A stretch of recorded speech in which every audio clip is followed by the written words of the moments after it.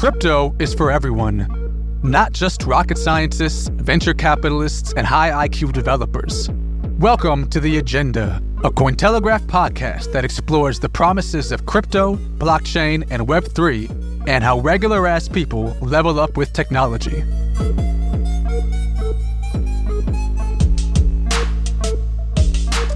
One of the most common critiques of the crypto space is that no one in the real world has any actual need or use for cryptocurrency or blockchain technology. Critics say that most, if not all, crypto projects are creating solutions to problems that only exist within the crypto space that have been created by other crypto projects, and that crypto has little to no actual adoption or use cases outside of the crypto bubble, and of course that the bubble will eventually burst. And I can't really blame anyone who thinks this way, as it does often seem like that. And in my opinion, they're right that most crypto projects don't seem to have any real utility outside of the crypto bubble. On the other hand, there are some projects that have developed products that are actively being used in the real world, yet remain niche in the crypto space, offering an interesting contrast to this common criticism. One such project is OriginTrail, which has racked up a long list of major industry partners, ranging from governments to major corporations and more, in its mission to build a decentralized knowledge graph. And we'll break down what that means in a bit. OriginTrail offers a unique case study on what it means to be an enterprise and adoption-focused project in a space often driven by retail profit-seeking and cyclical hype. So to help us explain what OriginTrail is all about, we are joined today by two of its co-founders, Shiga and Tomasz. Welcome to The Agenda. And thank you so much for joining us. Thank you so much for having us. All right. So before we dig into sort of the broader questions that I want to ask about adoption and enterprises and the likes, I think we should explain to our audience what exactly OriginTrail is and what it does. I know it can be a bit complicated sometimes, and not everyone's familiar with knowledge graph technology. So why don't we start by explaining it like you would to maybe your aunt or your neighbor who knows nothing about blockchain, and then you can add on some other more technical nuance for our listeners who are a little bit more crypto savvy.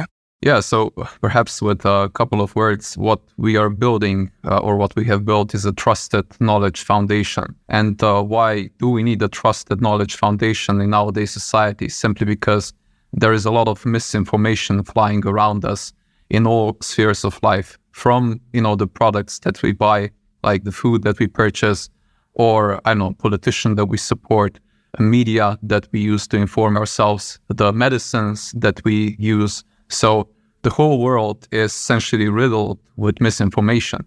So that's the primary reason for our existence. And what we built here, like I said, is a trusted knowledge foundation, which is based on a technology that is being used both by the big companies such as Google, Amazon, or just about any company you might think of, and it's called knowledge graphs. And then as we were developing solutions to help companies essentially bring in more transparency into their businesses and more trust when they were dealing with their clients, with their partners, with consumers, we figured out that there is also another piece of technology which can be very much useful next to the knowledge graph.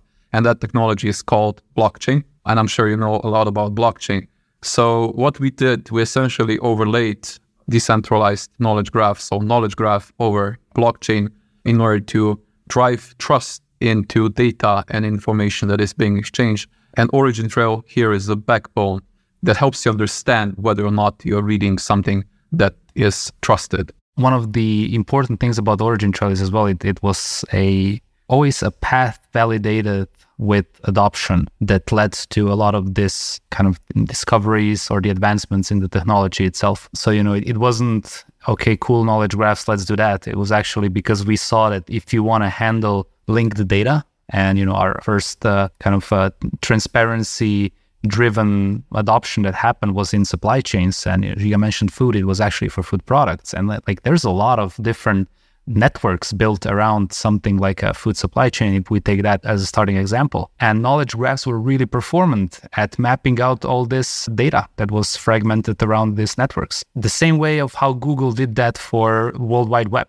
So if you look at just plethora of website that exists, it's very nice if you can have something that's a structure that allows you to highlight connections, because all these websites essentially are connected, and that's where the value lies. It's in the connections. And that's why knowledge graphs were so powerful for what we were doing. And if you look at how would you want to structure a global trusted knowledge foundation, it's highly likely that you want to have connectivity be enshrined in that as much as possible, because that's where the value lies. And, when we were looking at how to increase trust, again, it wasn't just because kind of blockchain was cool to use as technology. It's actually pretty hard. So it's not like a really low-hanging fruit to build in, but it provides a lot of value when it comes to trust.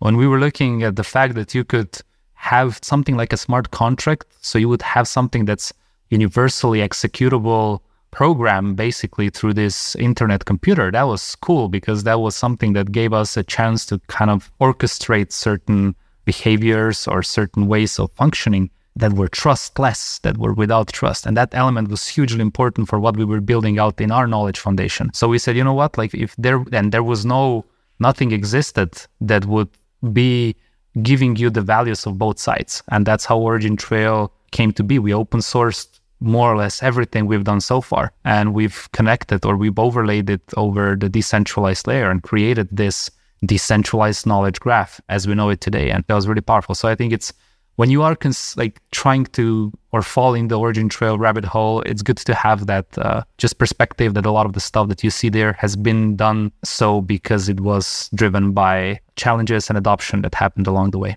And I'm sure you've been asked this or talked about this in the past, but the name is definitely, it's a play on the video game, right? Like it has to be, I don't know if you can legally say it is or it isn't, but that's the first thing I think of for sure. Are you guys gaming fans? Have you had bad experience with dysentery and that's why you chose the name? No, and no. I mean, I'm not a gamer. Tomasz is, or used to be somewhat of a gamer.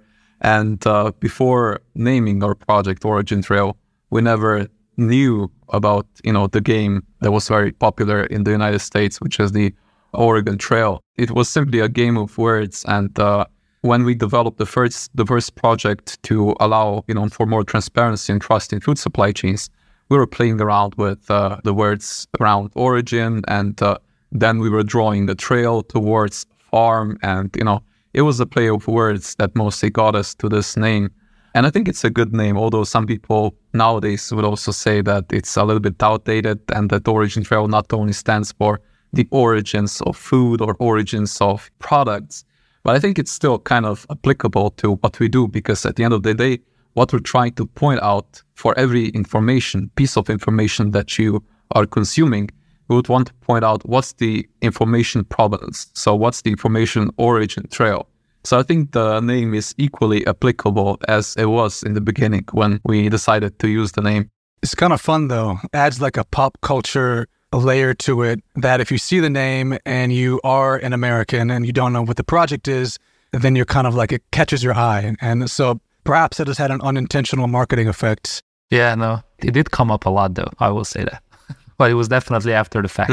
So I guess to get into the weeds a little bit, can you explain to us what exactly a knowledge graph is, why it's important, and maybe who some of the big players are that use knowledge graphs now and what they use them for? Like I said before, we were kind of getting into it a little bit. It was really popularized by Google with their Google knowledge graph. And I think it was their statement or a research paper they put out, which was things, not strings. And in essence, what knowledge graphs have an up on, let's say, against the relational database, or the way kind of we like to look at what the strength of a knowledge graph is really in the richness of the context that it provides. So when it comes to connectivity and connections between different entities, here knowledge graphs can be super powerful. So if we look at, we touched upon Google and how they mapped out the whole World Wide Web by creating entities and connections between them, and they're very easily kind of searchable when you're looking for semantic stuff. So you would be looking for something that has a meaning, and you want to find things that are around it. So like, who is Giga? Cool. And then, who is Giga connected to Tomasz? He's connected to this place of birth. He's connected to this school. He's connected to this company, to this ecosystem. And these connectivities are all very nicely represented in something like a knowledge graph. Similarly, Amazon would use it for mapping out like products, or let's say Jonathan's knowledge graph is going to be purchases of X, Y, and Z.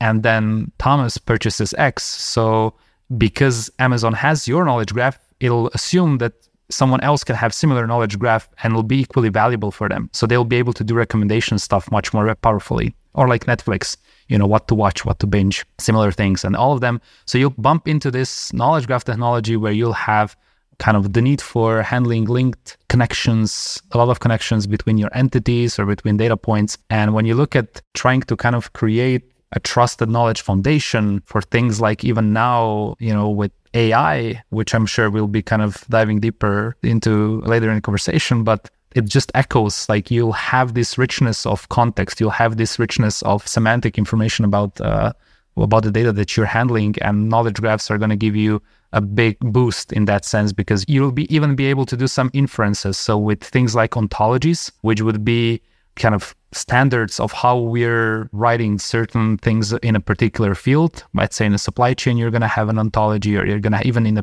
particular vertical, you're going to have different ontologies. And if an ontology is that, let's say a family tree, you'll be able to infer certain things. If I am the son of my father, then the father of my father is my grandfather. And that's an inference that you can do in a knowledge graph very nicely. So yeah, things like that are powerful in a knowledge graph. And what OriginTrail really does is it builds on that, and it really generalizes it to the point where it can have a very wide applicability. And when you map it, when you kind of bring it together with blockchain, you get a trust element, you have something really powerful on your hands. I think a lot of Web 2 applications today would not be operational without a knowledge graph. So if you go and use Google, you have knowledge graph behind it. If you want to buy products on Amazon, there's knowledge graph behind it. So in many ways, knowledge graph is one of the most underrated, yet one of the most important internet technologies out there. Mm-hmm. I have two questions that I'm going to try to roll together into one because I think that they go together. The first part of the question is, why does the knowledge graph need to be decentralized? It sounds like what Google is doing is working just fine for them. So why does something like this even need to exist? And then the second question is, one of the criticisms, the more common criticisms of someone like a Google is that they just, because they have all this information, that they just have this vast repertoire of information and data on people that then they sell to advertisers, they use to advertise against products, they use to advertise products to you, that law enforcement or governments, let's say a corrupt government, could theoretically come to Google and get all that information about regular people. So then does decentralizing the knowledge graph have any implications on the sort of privacy and data side of things? Yeah, I think the second part, following the question, why would we want to decentralize knowledge graph? So the second part you provided, I think it's a very nice articulation of why is it important to look for something better, why we should not be just happy with things the way they are. And there is, I guess, one overarching reason, but not the only one, just the value is not shared in equitable manner between, the large companies, Google's, Facebook's, etc. And we're not, bashing here any of the named companies. We even collaborate with companies such as Google to build solutions which use OriginTrail as a backbone, but they still use the advancements that Google has brought to the market. So, but the underlying problem here is that we're not benefiting from these kinds of technologies because we're not involved. And what we do here, what OriginTrail provides, is an ability for anyone to have a stake in the game. Say that you are a creator, you want to have a full control of your content. And I think now the AI age where everybody is using, let's say, OpenAI, the problem of expropriating or, slurping your copyright is becoming very, very apparent. You would even have comedians becoming angry and suing big companies like AI for using their work, their, stand-up comedy show texts to train their model.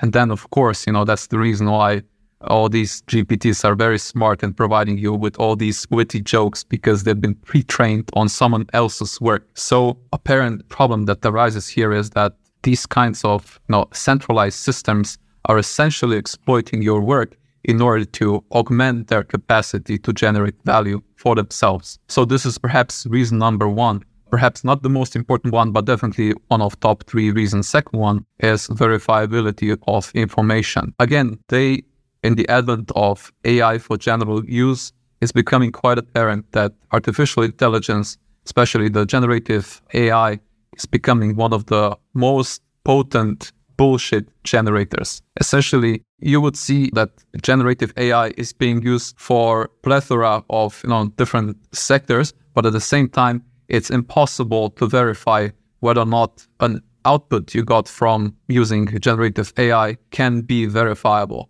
There are some attempts, centralized attempts, to provide kind of evidence as to how the answer was inferred from, but that's still far away from providing a really unbiased check of whether or not something is truly credible or not. And also, generative AI is also biased. Someone constructed the rules for the engine that gives you an answer about anything, and it can be biased. So the creators are biased. So what we do here, and no solution, of course, is perfect, by decentralizing AI, what we give users actually is an ability to verify from which source an answer was extracted from. Or even if you use a generative AI, you can still check what is the information trail and where does that information come from. So again, information provenance is important here. And we're not trying to pretend here that decentralized solutions, that blockchain is a trust engine. It isn't.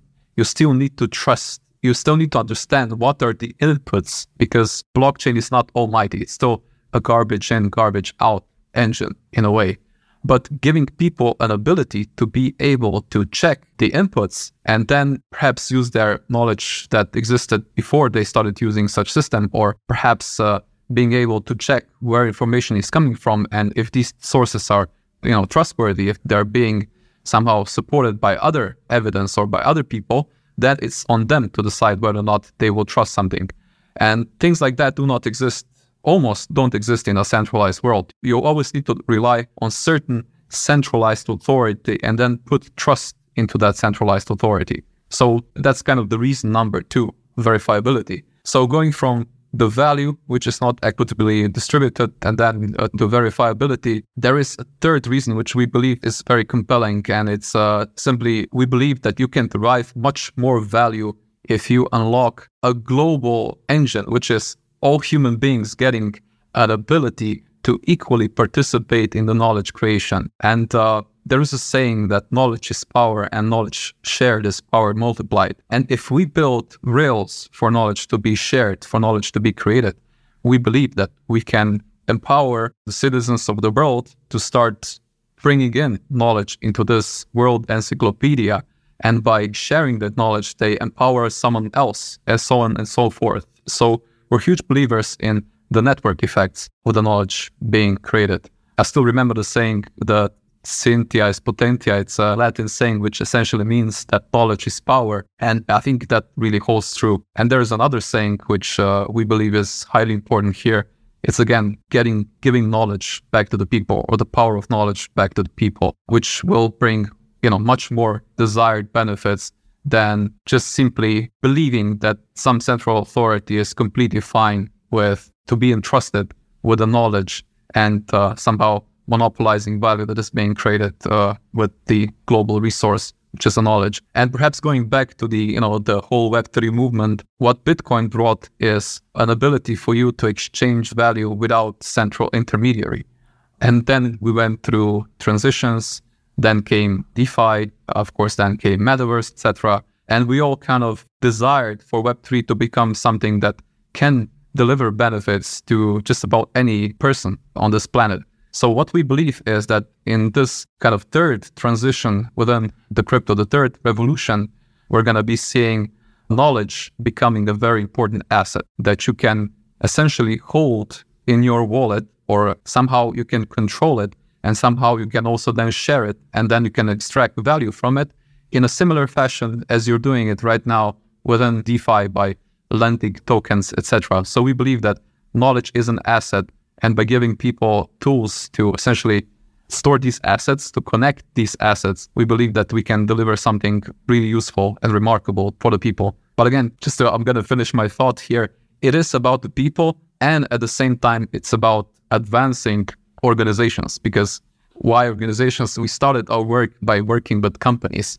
and then we saw that not only we can bring benefits to the companies who are, in turn bringing in more transparency, trust for their consumers, the users of their products, we can also empower users. We can empower ordinary people. And I'm really looking forward to seeing some of very exciting projects coming out. One of them has seen the daylight. Jonathan, you met Amos in New York. He launched a very interesting project called Trackverse. And Trackverse is an educational and entertainment hub built on the DKG. So, if you check their website, it's truly captivating. But the real mission behind Trackverse is really to educate people through entertainment, and education being done in a way that anyone can participate with their knowledge into the Trackverse, and then also contribute not only to the entertainment part of the Trackverse, but also to the educational part of it. Right.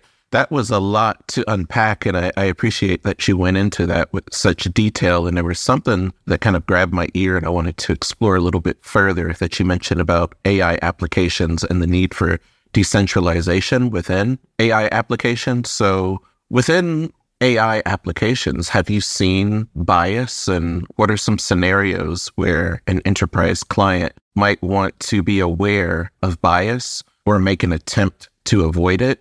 From my view, and I think from the view of most just tech users, AI is such a hidden layer. First of all, it's new, but it's always been there, and it's evolving in its ability and capacity and all of the socialization context. It's becoming more and more kind of semi-sentient, it seems, or at least capable and holding conversations and executing tasks or requests from users.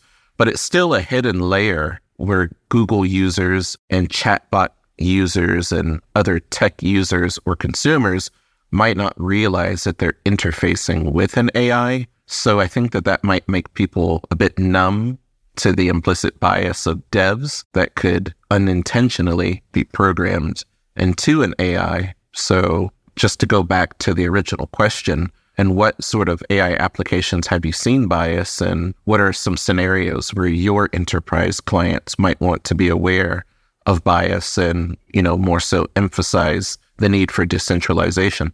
Yeah, actually, one of the first steps for us to do something tangible with AI actually stem from the same consideration that you now have spoken about. So enterprise client really wanted to provide a service to their user which would be reliable to the extent that their users can always verify how an AI model came to a certain answer. And this is where it became apparent that just by using generative AI, you might be fooling your users into believing something that might not have grounding in reality. So what they were looking for, and those were very beginnings in the beginning of this year, was kind of a solution that can always point towards a repository that was generated by a certain authority. I'm not going to name a sector, but it's kind of similar to the law industry. So as a lawyer, you would always want to be 100% sure that your claims always have a grounding in certain legal work, precedent cases, in a law.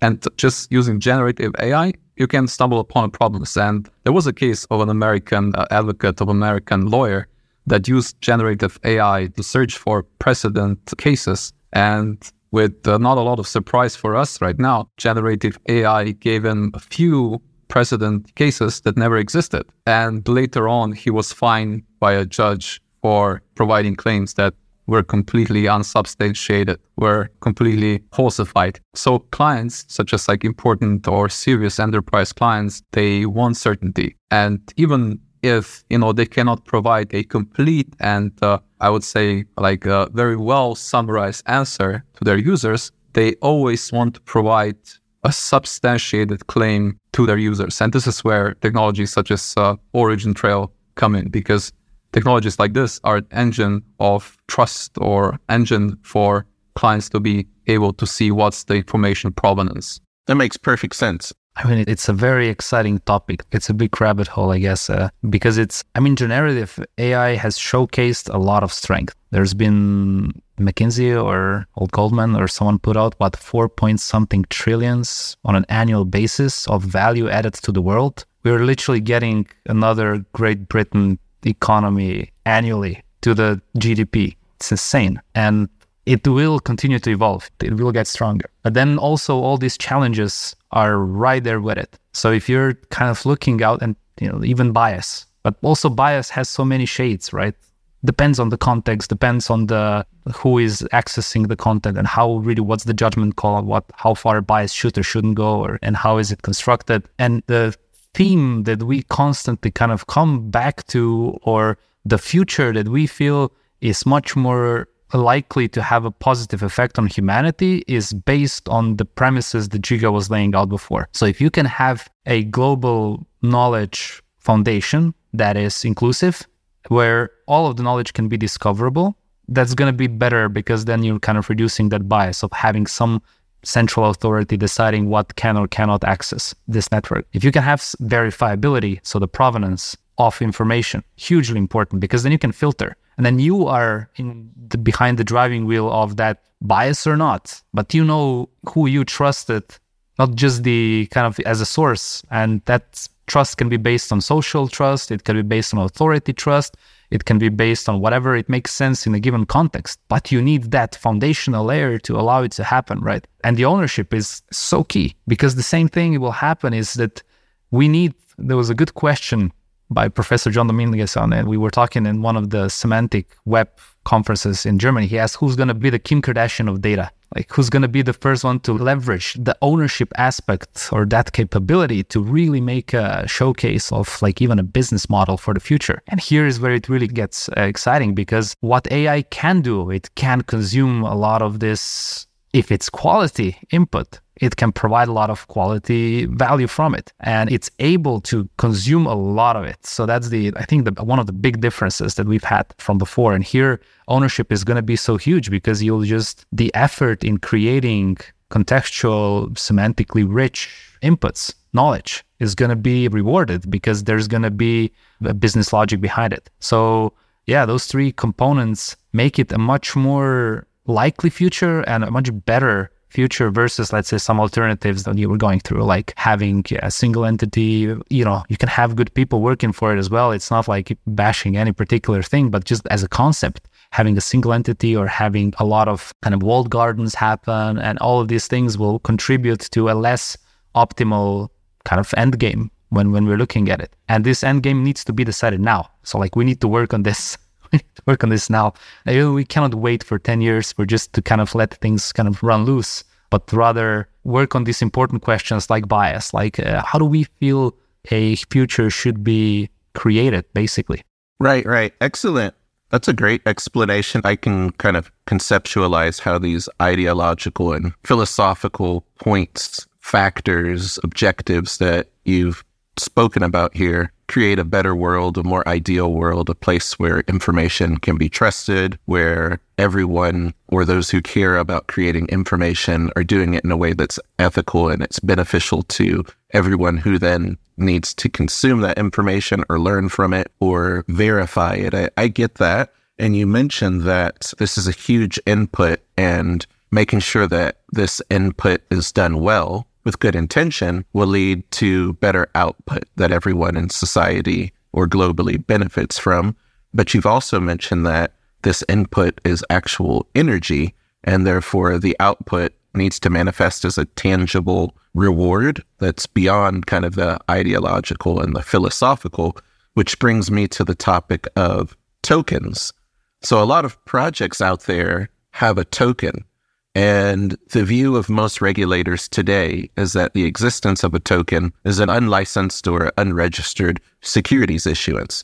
And for a lot of enterprise solutions focused projects, I've noticed that enterprise and corporate clients don't need the token, or they're opposed to it due to either the potential regulatory trouble or the fact that they require a permissioned, siloed blockchain, not something that's purely decentralized. So what's your view on this? What is the purpose of OriginTrail's token? And does it have utility for retail holders, or is it designed to be a conduit for enterprise clients?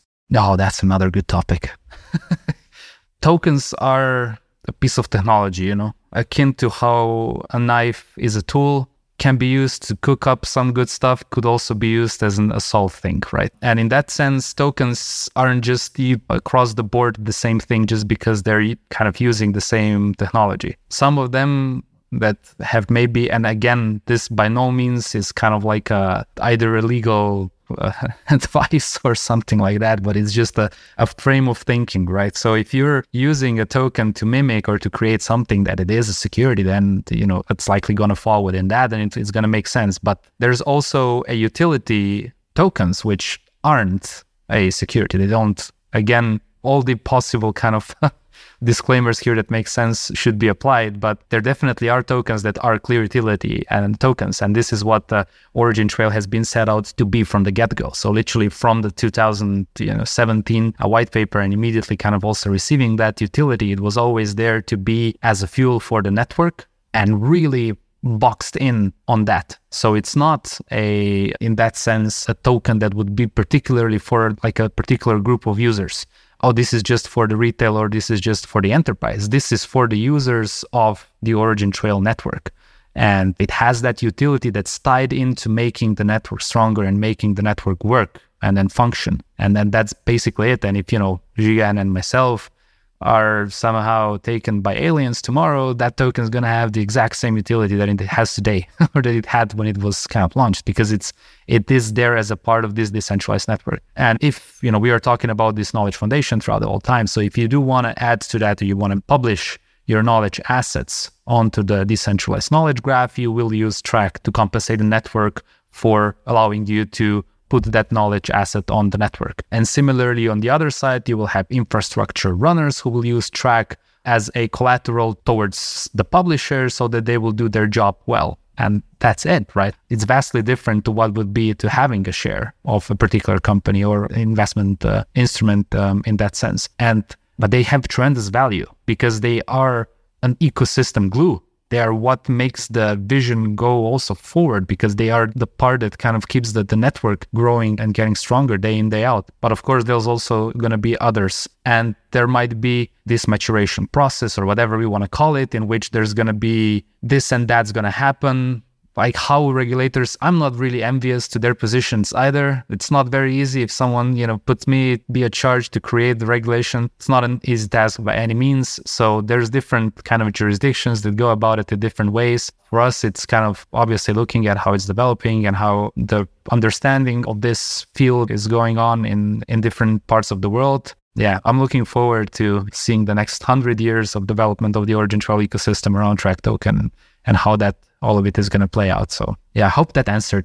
Yeah, that was great. That was good. Because I know some projects are very explicit about the token as a conduit for data transfer for enterprise clients. It's not something that retail investors should speculate on. There's other projects in the Polkadot ecosystem that have suggested that holders of token, even though it's being used by enterprise clients, will receive some sort of revenue share or benefit from da-da-da-da. But I don't think you need to answer those questions, because that's regulatory, it's speculative. And if your original intent is that this is a conduit of supporting the network, this is the kind of fuel or gas payment that users need to submit in order to contribute to the knowledge graph, like I get that. It's about pure utility and it's price agnostic.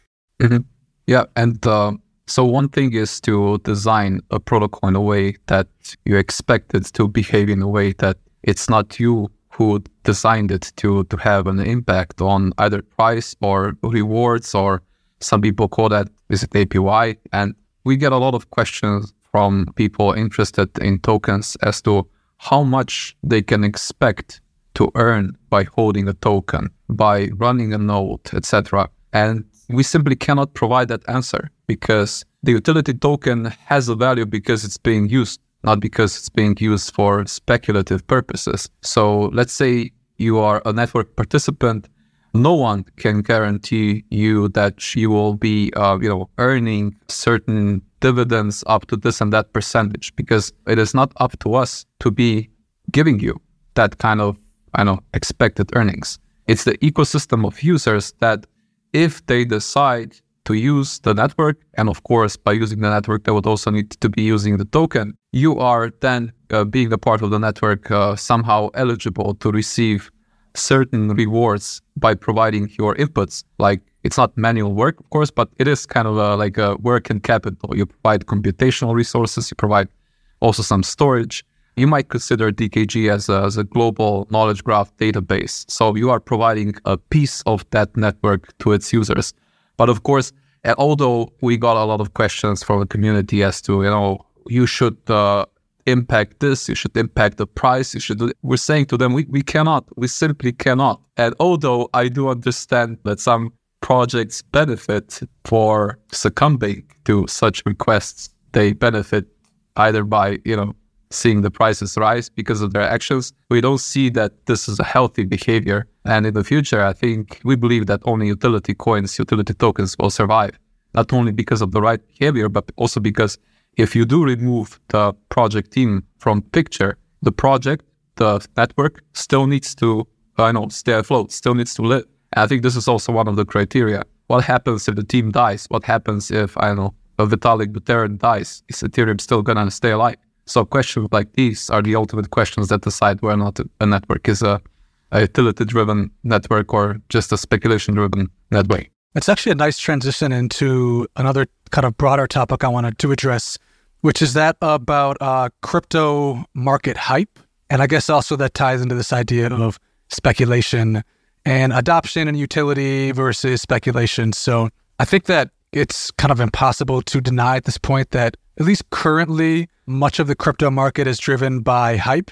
And oftentimes that hype, to me at least, feels disconnected from reality. So you have random tokens with zero utility that explode and make people millions of dollars. And of course, then that often results in it crashing a week later and losing people millions of dollars. And then you have people doing interesting things that pretty much nobody knows about. So I look at the organizations that you guys have worked with, and they include big names: BSI, GS1, Oracle, Home Depot, Walmart, the European Union, that you've either worked directly with or you're associated with in some capacity. You recently had a call with somebody from Google that you broadcast. And yet these are partnerships that seemingly, I don't want to say should, but could generate a lot of hype around a project. Yet OriginTrail has, tell me if you disagree, but it seems to have kind of flown under the radar and not really got wrapped up in the crypto hype and speculation cycle. And so I'm sort of fascinated by that from a journalistic perspective. So if the long-term goal here, I'm assuming it is, correct me if I'm wrong, if the long-term goal here is real-world adoption, then does the market hype cycle actually matter to a project as long as the adoption is there? Is hype, if it does come, just an added bonus to bring more people into the project? Or is it actually healthier in your perspective for a project to not get caught up in the short-term hype cycle and instead have a long-term vision that focuses on building real-world clients, real-world adoption, and real-world users? I think the right direction is the direction you mentioned as a second venue. Betting on real-world adoption, although it takes time, I think it provides two things. It provides a basis for survival of the project, and secondly, it also provides validation. And this validation is not linked to speculation. It's linked to very solid use cases. And I think although, some people might even hate the word or the term long-term, but we still believe that long-term plays are the only plays that we should be betting on. Because, you've seen the disturbances in crypto and what happened to FTX and what happened to many other ventures, projects.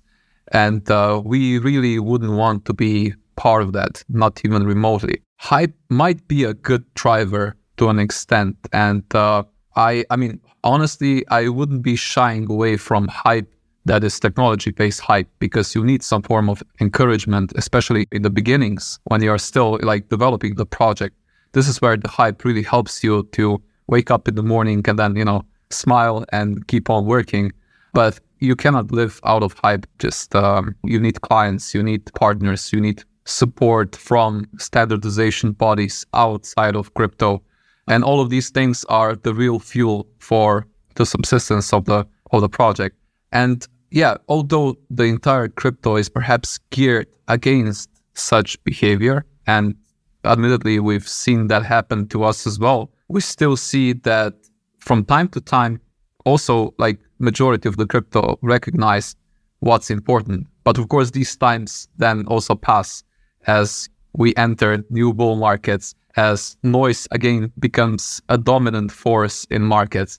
But I think we're all like half full glass types of people. We're optimists that things will also play out well for the rest of the crypto, and that people will realize what's important and what can really withstand the long-term games within not only crypto, but outside crypto. Right now, crypto is still being dominated by a few players, which monopolize awareness, they monopolize capital flows, and they also kind of are able to control the way certain mostly bigger projects behave. And these groups of people are dictating the rules of the game.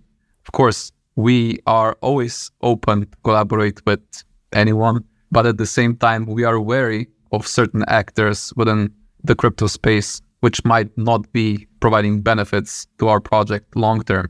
Yeah, but I think the future is bright anyhow, both for crypto and for OriginTrail. We cannot complain. I mean, we've been up and running for 5 years. That's half a decade.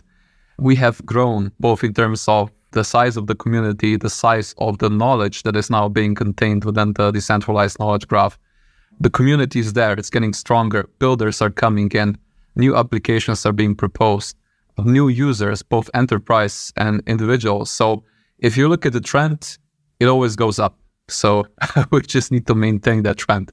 Yeah, no, it's nice when folks join for even when, you have these hype cycles, like if they do join in the community, but they stay for adoption, right? Like that's with OT. So they will hear about it perhaps because once, especially outsiders, I like those use cases most when it's, like mainstream folks, they come in, and especially because it's we're always trying to be very plastic about how technology is being used and try to communicate the value of it, and what can we really achieve with it. And then people they connect with these types of stories, especially in those kind of more heating up cycles. There'll be more of it out, and then they come, but they stay because they see the real value for themselves or for organizations, or they see the adoption and they want to be a part of it, or they want to build a little part of it, or they want to run a part of the infrastructure, or they want to be there as a helpful member to onboard new people. That's a perfect transition because we want to pivot, and OT fam, I don't know if there's a name for everybody. Oh, Tracers. Tracers, okay. I know that you have a strong community. So I hopped into the OriginTrail Telegram community chat and propositioned questions from some of the community members to see if they had any burning questions that they had or topics we should address. And I have one question here, and it's actually, I think, the perfect question for me to ask next, because I feel like sometimes enterprise adoption, enterprise use cases can be hard to translate to the average person. Why should they care that an enterprise is adopting blockchain? So if we use supply chain as an example, I know that's one of the use cases that OriginTrail started with. Like, why should I care how the food gets to me as long as it gets to me? I think that's a mindset that a lot of consumers have when it comes to, like, they just want to see the final product in their hands.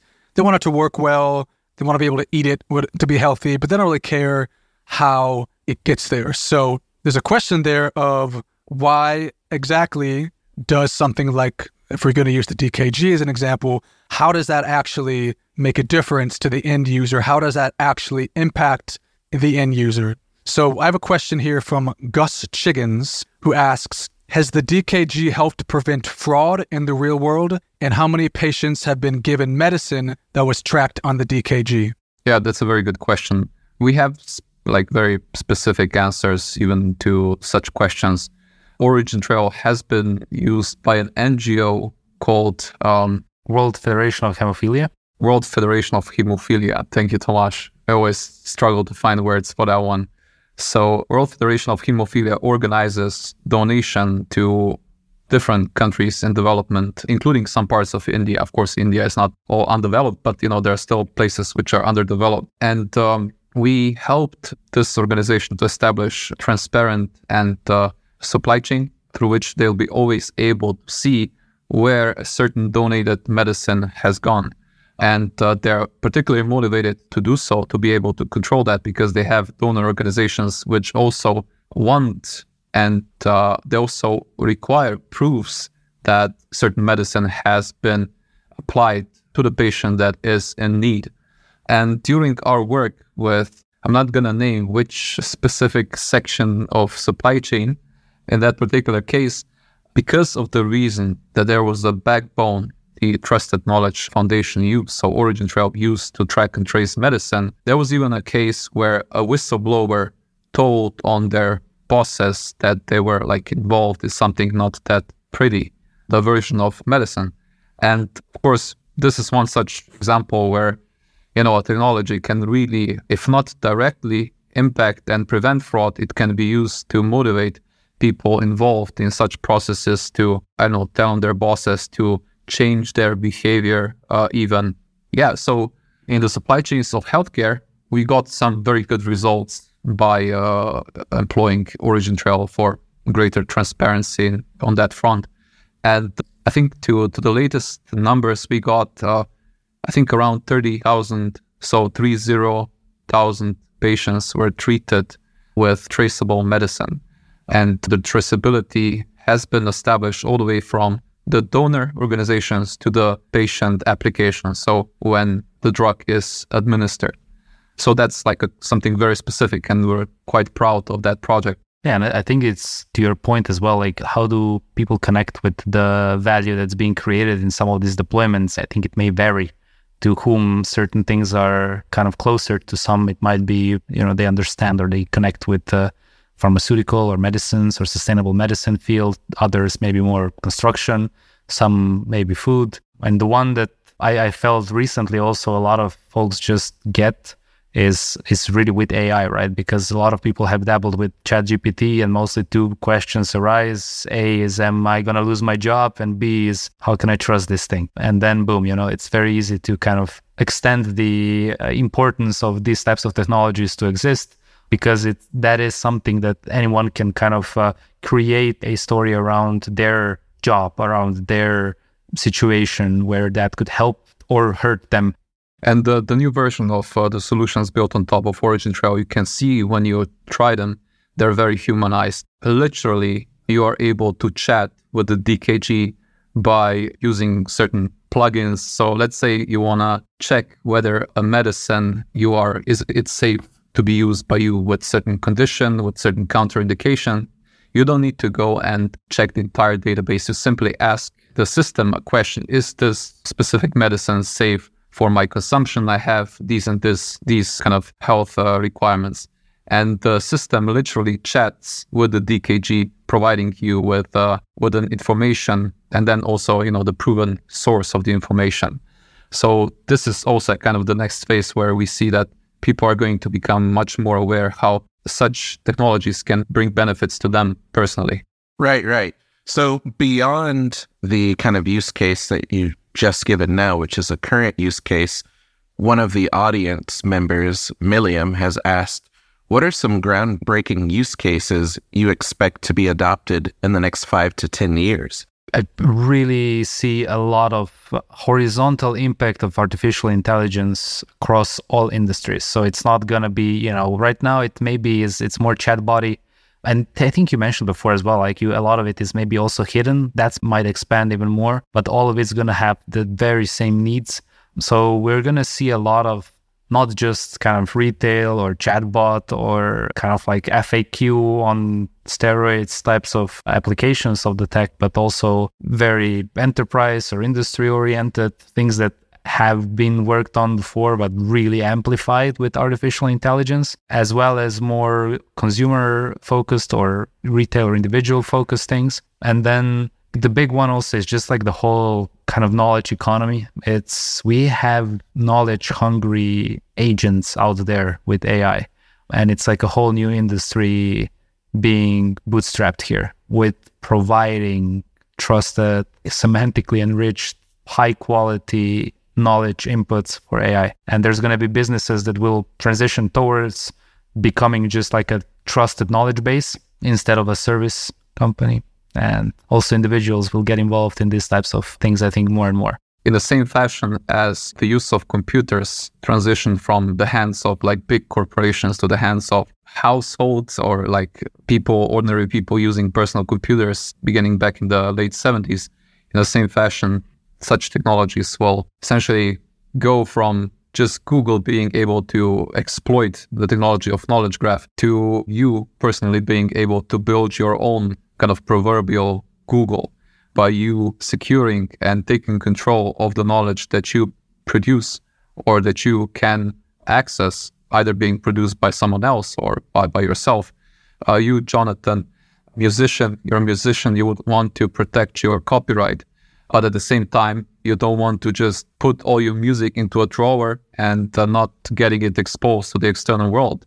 You would still want to become your own Google, so controlling your own knowledge, but at the same time, you want to also control the streams of value being generated from your music. And I believe that such technologies that used to be only in the domain of big corporations are going to transition into the hands of every individual. So I have another question here from a user named JP, who asks, what are the biggest challenges that OriginTrail is currently facing when it comes to adoption? I think it's not just currently, I think it's across the board. We need to, so because we're not building a centralized solution, we always need to be balancing interests. So I'm going to give you an example. When we launched the newest version, the V6 DKG, we saw that there was a price spike in, price per asset published. And such spikes might have been prohibitive for, some of the use cases to take off on the DKG. And this is where you need to somehow work with the network participants to strike a balance between having all the node runnings being happy, being profitable. Mining, of course, it's a permissionless system. Anyone can enter and can kind of disrupt the balance. And on the other hand, have users being happy with the network because they can actually deploy use cases. And it's not a showstopper, but at the same time, it's something where we are at disadvantage as compared to, like, let's say, centralized companies. That said, decentralization again brings some other wonderful benefits, and you try to somehow take out those benefits, like the ones that we described before, and then have this unique positioning in the market. Other challenges with the adoption, I think the bear markets are very good for builders. There is not a lot of noise.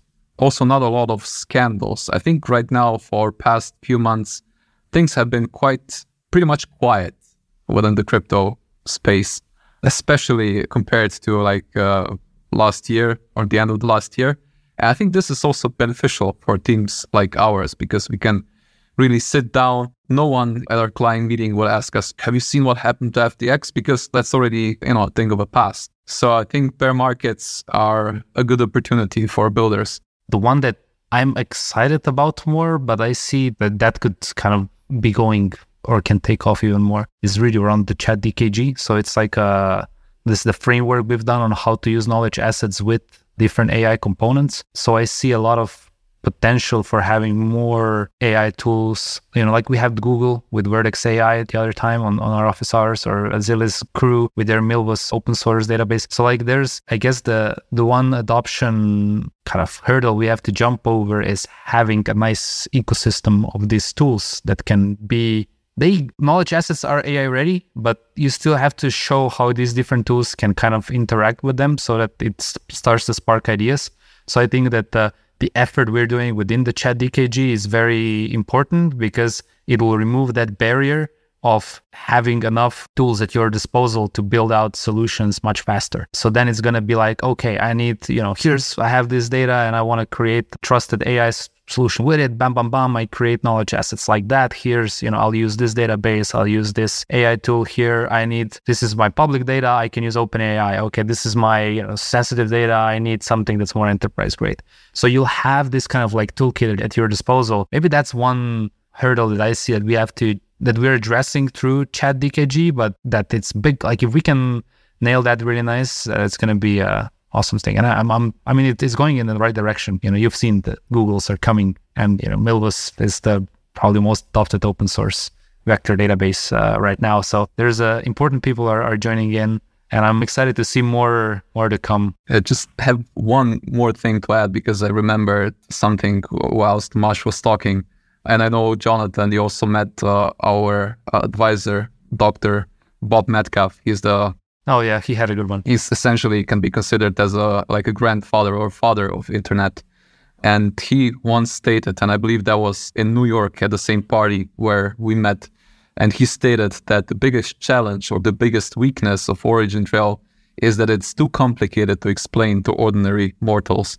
So this is perhaps one of the most common challenges when you're trying to explain something that has not yet been in existence, and you need to somehow use proxies to explain what it can do. So I think this is one of the top 3 challenges that we're facing. So I guess as we sign off here and we close out, what do you have to say about OriginTrail as some final words for us mere mortals and listeners that may be interested in it or want to follow you or want to get involved or are still confused? Or do you have any closing words or thoughts you want to share? Yeah, I mean, the journey has been overall very exciting, and the people that we've met, those who have joined the ecosystem and really grasped the meaning of what we do, I think I can safely say that they started loving the project. They started enjoying the project. The community overall is very friendly, and also it pretty much doesn't matter from which direction you're coming from, what kind of vocational background you have. You can always find a very exciting use case within the OriginTrail ecosystem. And I think once you get hooked by the idea, you just kind of want to stick around, at least from what I've noticed so far.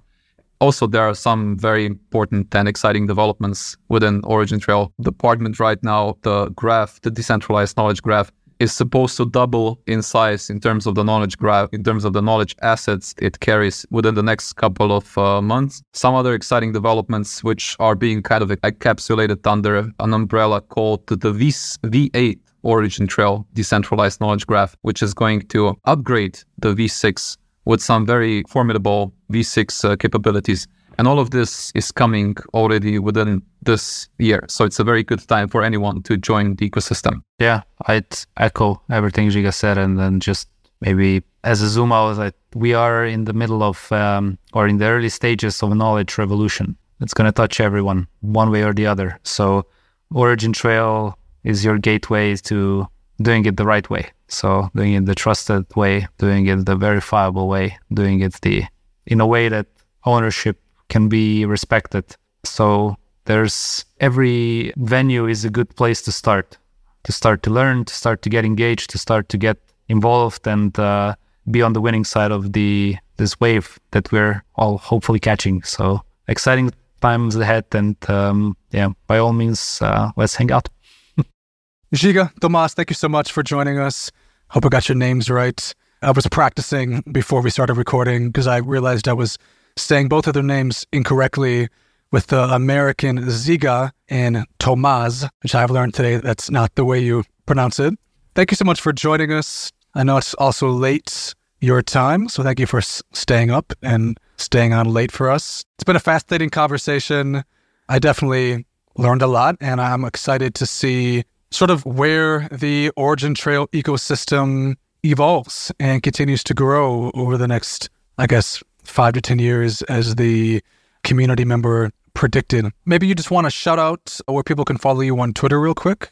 Yeah, thanks for having us, by the way, as well. It was a lot of fun to have this conversation. And I was pleasantly surprised how kind of deep we got on some of the topics. So that was pretty cool. But yeah, to follow us, I think OriginTrail is your number one thing that you can go to. And then you'll find both of us there as well. Well, hey, thanks for coming on. It was an intriguing conversation. I learned a lot more about the project, and I'm especially interested to hear about how decentralized contributions to building AI applications will help to build a better world. I found that quite enlightening. I'd never really considered that aspect of the project or AI in general. So I'm looking forward to seeing how the team grows. And thank you for your time. Thank you very much. Plenty of fun ahead, and hope to see you around, both of you.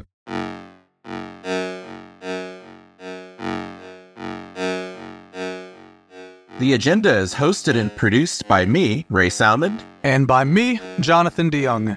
You can listen and subscribe to The Agenda at Cointelegraph.com/podcasts or on Spotify, Apple Podcasts, and wherever else podcasts are found. If you enjoyed what you heard, rate us and leave a review. You can find me on Twitter at Horace Hughes, HorushHughes. And I'm on Twitter, Instagram, and just about everywhere else at MadDopeMadic. That's MadDopemadic.